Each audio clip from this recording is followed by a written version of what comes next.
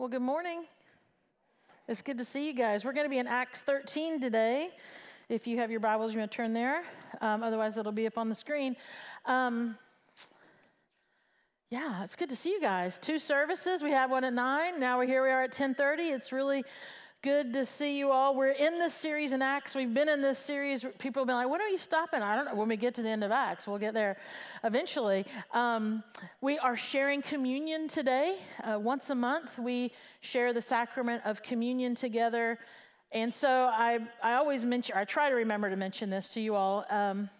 As we look at God's word, as we'll spend some time in worship together and everything, is just kind of set your heart and your mind on you have the opportunity to receive the sacrament of communion today. We say we have an open table here. It's not for members only or something like that.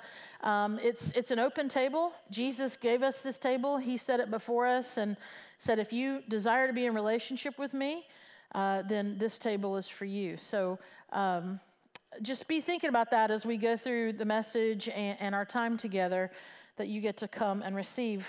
So we're going to talk about stories today. And I was thinking about that, about the power of a story. It was, when I did the math, it was kind of sobering. Well over 20 years ago, I started doing this and did it for many years. When I was leading young adult ministry, we would have a community group, Bible study, whatever you want to call it, and we would usually meet at my house, and you'd kind of like reboot every semester because people would graduate or move off, or it was young adults, so people might move into town. They were worker bees, they're looking for a place to connect, so it was kind of a reboot every semester.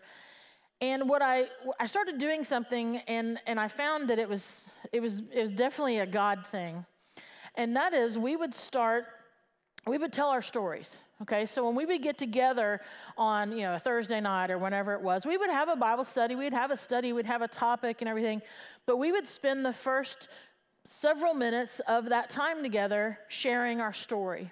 And I would always start out that semester, I would go first to kind of set the stage, kind of set the standard, show them it's not so scary, to be very transparent and show that there's power in that. There's power in that story. It draws us together. It connects us. And I would just kind of like send around a little sign-up sheet, and people would sign up, and it would go around, and we would share. And before you knew it, everyone in the group had shared their story. Usually the people that were the most petrified of doing something like that would be at the tail end. But by then they were like, okay, it's not so difficult. But what we found in that is that we really got close to one another.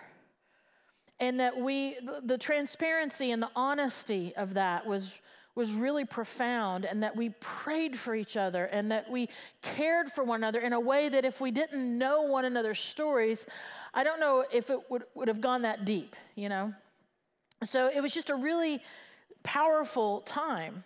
And the thing about stories, it made me think about that as I was working on this message. And I think the reason for that is that, first of all, everyone has a story. In regard to faith and God, whether you realize it or not, God's writing your story right now.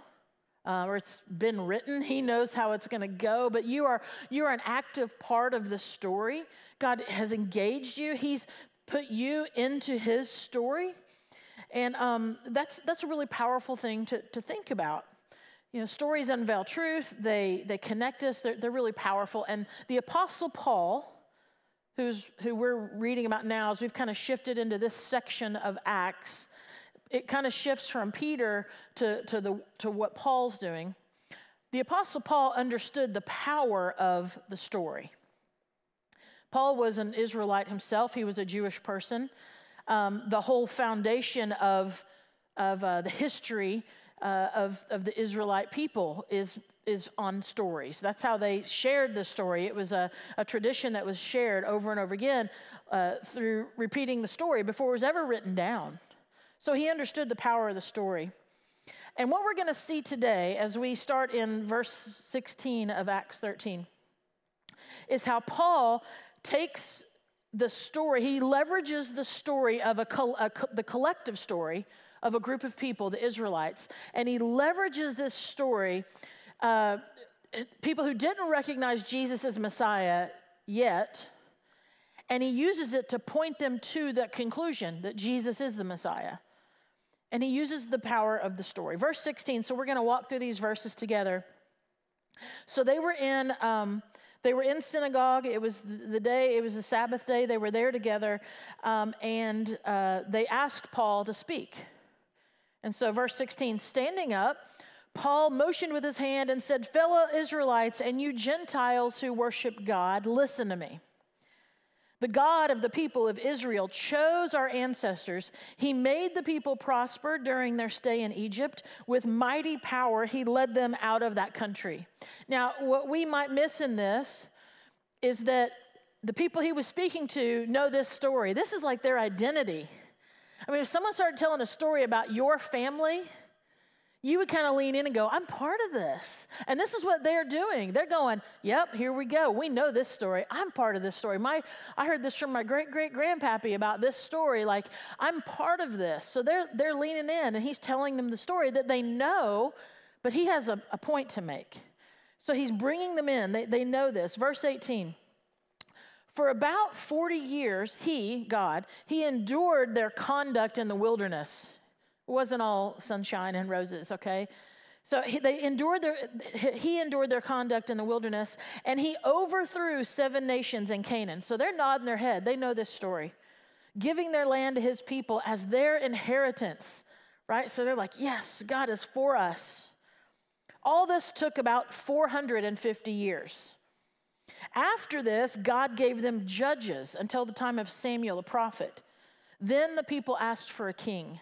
God didn't want to set up a king, but the people asked and asked and asked, so he allowed it. And he gave them Saul, son of Kish, of the tribe of Benjamin, who ruled 40 years. Now, again, the people that are listening know this story. They know the prophets, they know the judges, they know all these things. They know about King Saul, and they know that Saul was not that great of a king. He jumps a huge portion of time, but they're hanging with him. They know the story. He's setting all this up. Verse 22, after removing Saul, because Saul was not a good king, he made David their king. So now they're like, yeah, we kind of want to forget the Saul days, but David, King David, that was our guy. He's the one. He made David their king. God testified concerning him. I have found David, son of Jesse, a man after my own heart. He will do everything I want him to do. From this man's descendants, God has brought to Israel the Savior, Jesus, as he promised. So this is when he shifts from, you're in the story, you know the story, and then suddenly he puts Jesus in the story. Up to this point, they're like, this is my story. And now Paul's saying, and here's Jesus. Jesus is part of this story too. So he paints this picture of the ideal king, and a lot of the people wanted to be like David. He's the ideal king, but they knew that David himself failed. He failed. He could not be all that they needed to be for a Messiah, for a king. And the listening audience knew this. They knew of David's moral failures. They understood this. So Paul is drawing them in with their story, and he's like, okay, the ultimate plan, therefore, is not David. That's not the end goal there. There is a Messiah. There is another. And so he's taking their story, their collective story, the one they love, the one they even though it's got some low points and high points, but it's their story. This is their victory story. This is their God loves us story, right? And they're connected to it. And so Paul, he finishes retelling Israel's story from Moses, the Israelites, and the kings, and the judges and kings. And then he's like, all right, the Messiah, the awaited Messiah, who's it going to be? And he says, it's Jesus. He's the Savior. He's the Messiah. He's the one the people have been looking for, whether they know it or not. Paul is leveraging their story. This is what he's doing to point people to Jesus. He wants them to see Jesus. Now, what we can do is we can go through Acts chapter 13 here and look at sections of Scripture and talk about it, which is what we're doing right now. And that's cool from a historical standpoint. But there is a practical point in this that I want you to see. By practical, I mean how we can practice what Paul is doing. Putting some legs onto our knowledge. Okay? The practical point of this that I see Paul doing, that I think you and I can do, maybe some of us are doing this, but I know we should be doing this if we're believers, is this: as a follower of Jesus, as someone who's listening to the story, and when Paul gets to the point that says, and Jesus is the Messiah, we're still going, yep, I know this story. This is my story. This is my God loves me story. Like, I'm in this, right? If that's where we are, the next step should be, do we desire to look around in the context of the life we're living, the people that are around us, our coworkers, our friends, our neighbors, where we have our hobbies, the things we do, where we spend our time. There are so many people around us that do not know him. Are we leveraging the story to point people to Jesus? Are we asking questions of people? Like, tell me about your family.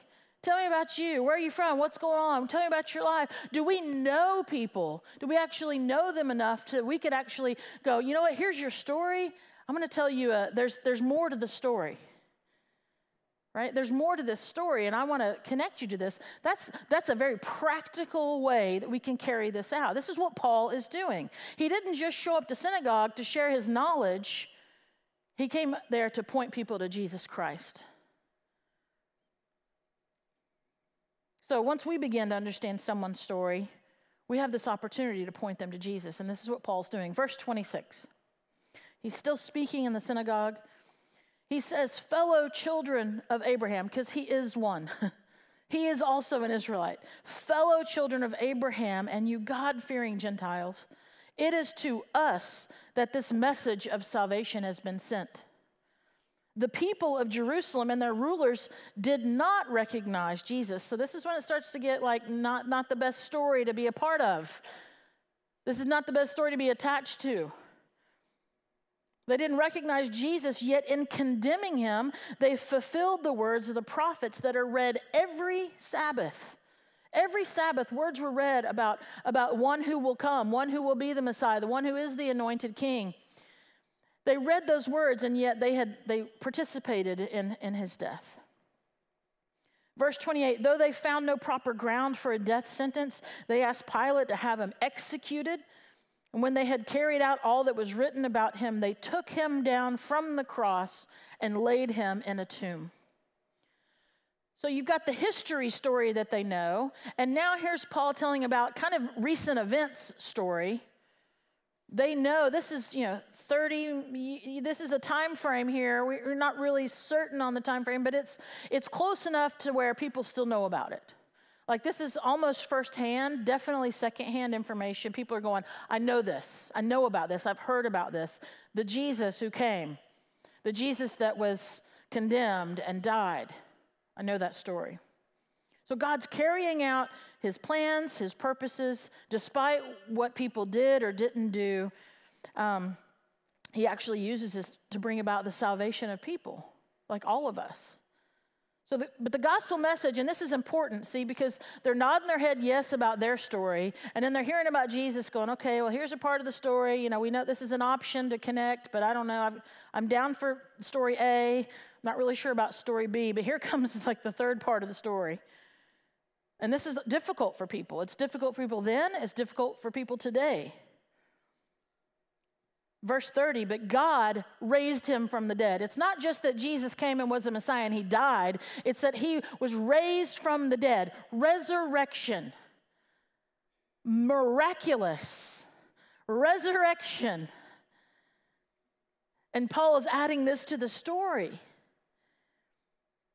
He's connecting this. He's like, okay, here's the first story of how Israel is God's chosen people. And they're like, yes. And then he connects it to the life and ministry of Jesus,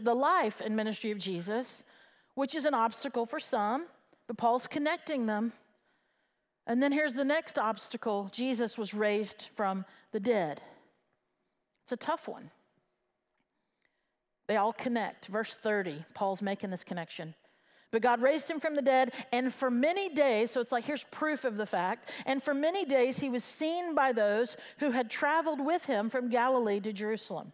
So firsthand accounts of people who knew Jesus before and who saw Jesus after, and they interacted with the resurrected Jesus. It's proof. So it's not a fairy tale. As Paul's relaying this story, it's not, and this is what we think might have happened. It's like, no, this is factual. This is true. This all connects here. Now, they are now his witnesses to our people. Verse 32, we tell you the good news. The good news is that there's a resurrected king. What God promised our ancestors, he has fulfilled for us, their children, by raising up Jesus. As it is written in the second Psalm, you are my son, today I've become your father. We kind of miss, I think, the connection to Psalm 2. But for the Jewish people, the Israelites, Psalm 2 was a prophetic royal psalm. It declared that there was an anointed one. This is going to be our Messiah. It was like that was the royalty psalm to declare one day we're going to have a king. One day there will be one who rules. One day, and we're part of that story. That is going to be our king. That was their psalm. And now Paul is bringing in Psalm 2 and all this stuff about Jesus. He's connecting the story. Messiah means anointed one, and Christ is that's the Hebrew, and Christ is the Greek translation of that. That's what Christ means. Christ isn't Jesus' last name. He's the anointed one. He's the Messiah. And Paul is proclaiming Jesus. It's like this is part of the story. Your story, as he's standing before them, is here's your story. It is not separate from the story of Jesus. In fact, your story is all about Jesus. All that God has done has led to Jesus. This is about Jesus, and you're part of it. Don't reject it just because it didn't go how you thought it was going to go. You're part of this story. And there were those who, I would say this, here's another practical point of this for us. For those of us who believe and who walk in this, so just like the Israelites, as I'm telling you about Jesus, you're like, yeah, I'm part of this too. Like, this is the connection that you and I get to make for other people, the opportunity. Like, it's right here, just like Paul did. And for those who do not yet believe, I say yet because, come on. The question is like presented to us, right? Which direction will your story go? Because Paul can tell the story all day. Paul can make the connections all day long. He can do it very well from A to B to C. He can connect these stories. We still have the choice. Am I going to live into this story or not? Am I going to live into this? Am I going to accept this? Am I in? Am I going to go into this all the way? Be a part of this story? Verse 38. Paul says, therefore, my friends, therefore, what's therefore? He just set up, this is the story. Here it is. Here it is. A, B, and C. Your story, Jesus' story, resurrected Jesus' story. Therefore, my friends, I want you to know that through Jesus, the forgiveness of sins is proclaimed to you. Again, we might miss this. The people who he was talking to understood the weight and the burden of sin constantly upon them, because even if they followed every single Old Testament rule, they still fell short. They still had to go through it all to be made clean again and again and again. And so when Paul says, through Jesus, the forgiveness of sins is proclaimed to you, it's a one-time wash. It's beautiful. It's wonderful. He says, verse 39, through him, everyone who believes, not just certain people, everyone who believes is set free. How amazing would that have been to hear for the very first time? You're set free from some sins. No, every sin. You are set free from every sin. A justification you were not able to obtain under the law of Moses. They knew that. They're going, yeah, you're right. Yeah. Jesus offers forgiveness for sins, and he does it through his life, through his death, through his resurrection. That's what we celebrate when we share communion. The story that God has written, and that he desperately desires for us to be a part of this story. This is the power of it. Verse 44, I want to jump to verse 44. On the next Sabbath, almost the whole city gathered to hear the word of the Lord. So they heard what happened the previous Sabbath, so now even more people are there to hear this. They're here to hear this story. And when the Jews saw the crowds, what we would love to see from this text is that they were so excited that God was being proclaimed and that life through Jesus was being celebrated and people were running to Jesus. But that's not what the text tells us. In fact, some of the leaders, it says they were filled with jealousy. And they began to contradict what Paul was saying, and they heaped abuse on him. And then Paul and Barnabas answered them boldly. And this is where the story actually starts to be made possible for all of us. Because he was going to God's chosen people, the Israelite people, and he says, we had to speak the word of God to you first. And since you reject it and do not consider yourselves worthy of eternal life, we now turn to the Gentiles. That's good news for all of us. The story is now presented to us. Verse 47, for this is what the Lord has commanded us. I have made you a light for the Gentiles, that you may bring salvation to the ends of the earth. And that's the foundation verse, Acts 1:8, right there.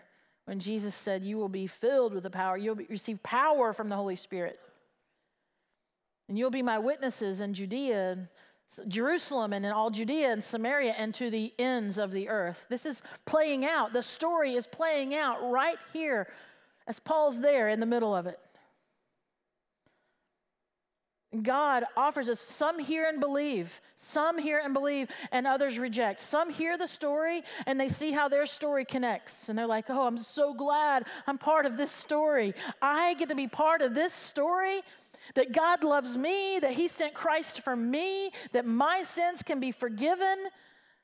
I am part of this story. Some people accepted that. Some rejected. I don't know why. I don't know. But the message is intended for all. God offers us this message. This is the story of grace. It says at the end of this passage in verse 48 that when the Gentiles heard this, when they heard that this message is for them as well, they were glad and they honored the word of the Lord, and all who were appointed for eternal life believed. They believed. See, when we really get that we get to be part of the story, God's eternal story, it should change everything about how we view our life, how we live it, how we lead it, how we pursue the things in our life that we say are important. When you and I get, I'm part of this story, it should have an effect on us, friends. It truly should.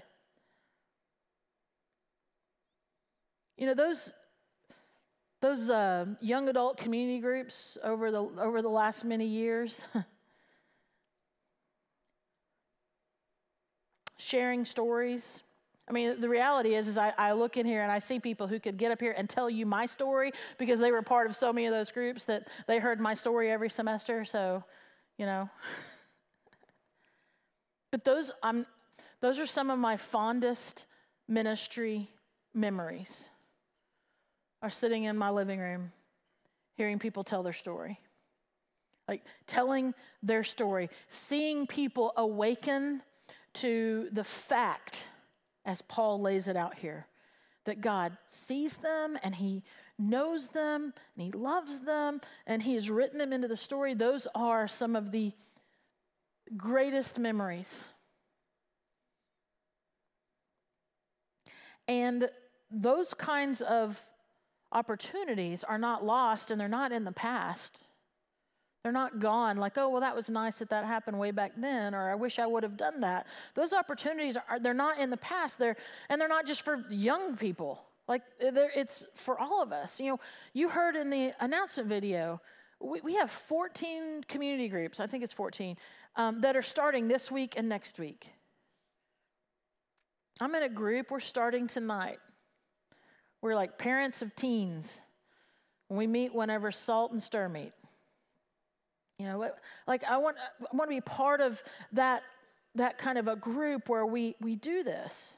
That's why Wednesday night's important. We want people to come and share, not like tell all their stories. That's for smaller groups and more intimate times like that. But we're going to get together and eat dinner and hear from leaders. And it's for those who are in groups, those who are thinking about groups. So you're going, maybe I should do this. You're not signing up for it by coming. I think it's just a great opportunity to see if there's other weirdos like you that you could connect with.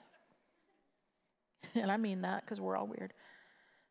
5:30 in here on Wednesday. But hear my heart about this. This is one of the reasons like you hear me talk about community so much. This is my heart for community groups for sure at our church. This is what I pray for. This is what I think would just be phenomenal to celebrate like one day in eternity, which might be a selfish thing, but I'll tell you anyway, is for so many people, like all ages, all stages of life, one day going, you know what, back in the fall of 2023, I met with a group of people and we shared our story and we saw how it connected to God's story and how much he loves us, how much Jesus loves us and wants our lives to be different, for us to align ourselves with him instead of going our own way and doing our own thing and regretting it and heartache and all that and wondering which way is up. But he actually wants me to align my story with his because he has purpose for me. He has a plan for me. Like he wants me to glorify him in all things. Like that's the story I get to be a part of. And for my heart is that we would look back and go, oh, wow, I had this opportunity to be with a group of people and understand that God loves me and he sees me and he wants me to be part of what he's doing. He's written me into his story. That's what I desire for us. That's why you hear me talk about it so much. You probably get tired of it, but I just tell you about it because I know it to be true. This powerful story. As we shift and put the focus on the sacrament of communion at the table, I really think there's at least two responses or trains of thought, I guess, if you will, about this passage in Acts 13 and everything. And it's this, I've already kind of said it, but maybe you've been nodding your head just like the Israelites were, the Jewish people were in synagogue that day when Paul shared. You've been nodding your head because you know, I'm part of this story. I'm part of this Jesus story. Thank you, Lord. I'm part of this story. Your life is eternally changed, and you're so glad. I would just ask you, are you doing your part to connect other people's story to this grand story? I believe that is your total, complete purpose, like to glorify God and to point people to him. Are you doing that part to connect people to his story? And if you're not sure if you're part of the story, if you're not sure, friend, I'll talk to you after the service. Jesus is the way, the truth, and the life. I lived 24 years not knowing the way. I lived 24 years not knowing the truth. And I lived 24 years not living life, not really. He is the answer to that longing inside of you. He is. Let's pray as we prepare to receive communion. God, as we look at this table and we consider bread and juice, they are significant in that they represent your body, and the cup represents your blood. And though that might seem graphic or extreme, it was needed and necessary for our sins to be covered, for our sins to be taken away, for our sins to be removed. And Lord, would we understand that right now? Would we recognize that right now? Would we, in our choosing to get up out of our seat and come to receive the bread and dip it in the cup, would it be our declaration? Would it be our prayer? Would it be our purpose? Would it be our determination that in doing that act, we are saying, God, I recognize your story, and I recognize that Jesus connects me to this grand story? That this would just be a small act of worship for us this morning, a small act of us saying, yes, I am connected to you, God Almighty, creator of heaven and earth. I am part of the story. Thank you. Jesus, you make me significant. Jesus, you make me whole. It's the work of Christ Jesus that makes it possible. There is nothing on our own we could do or say or earn or achieve that gets us written into the story. It is only through the life, the death, and the resurrection of Jesus Christ. Lord, would you receive our act this morning as an act of worship and praise?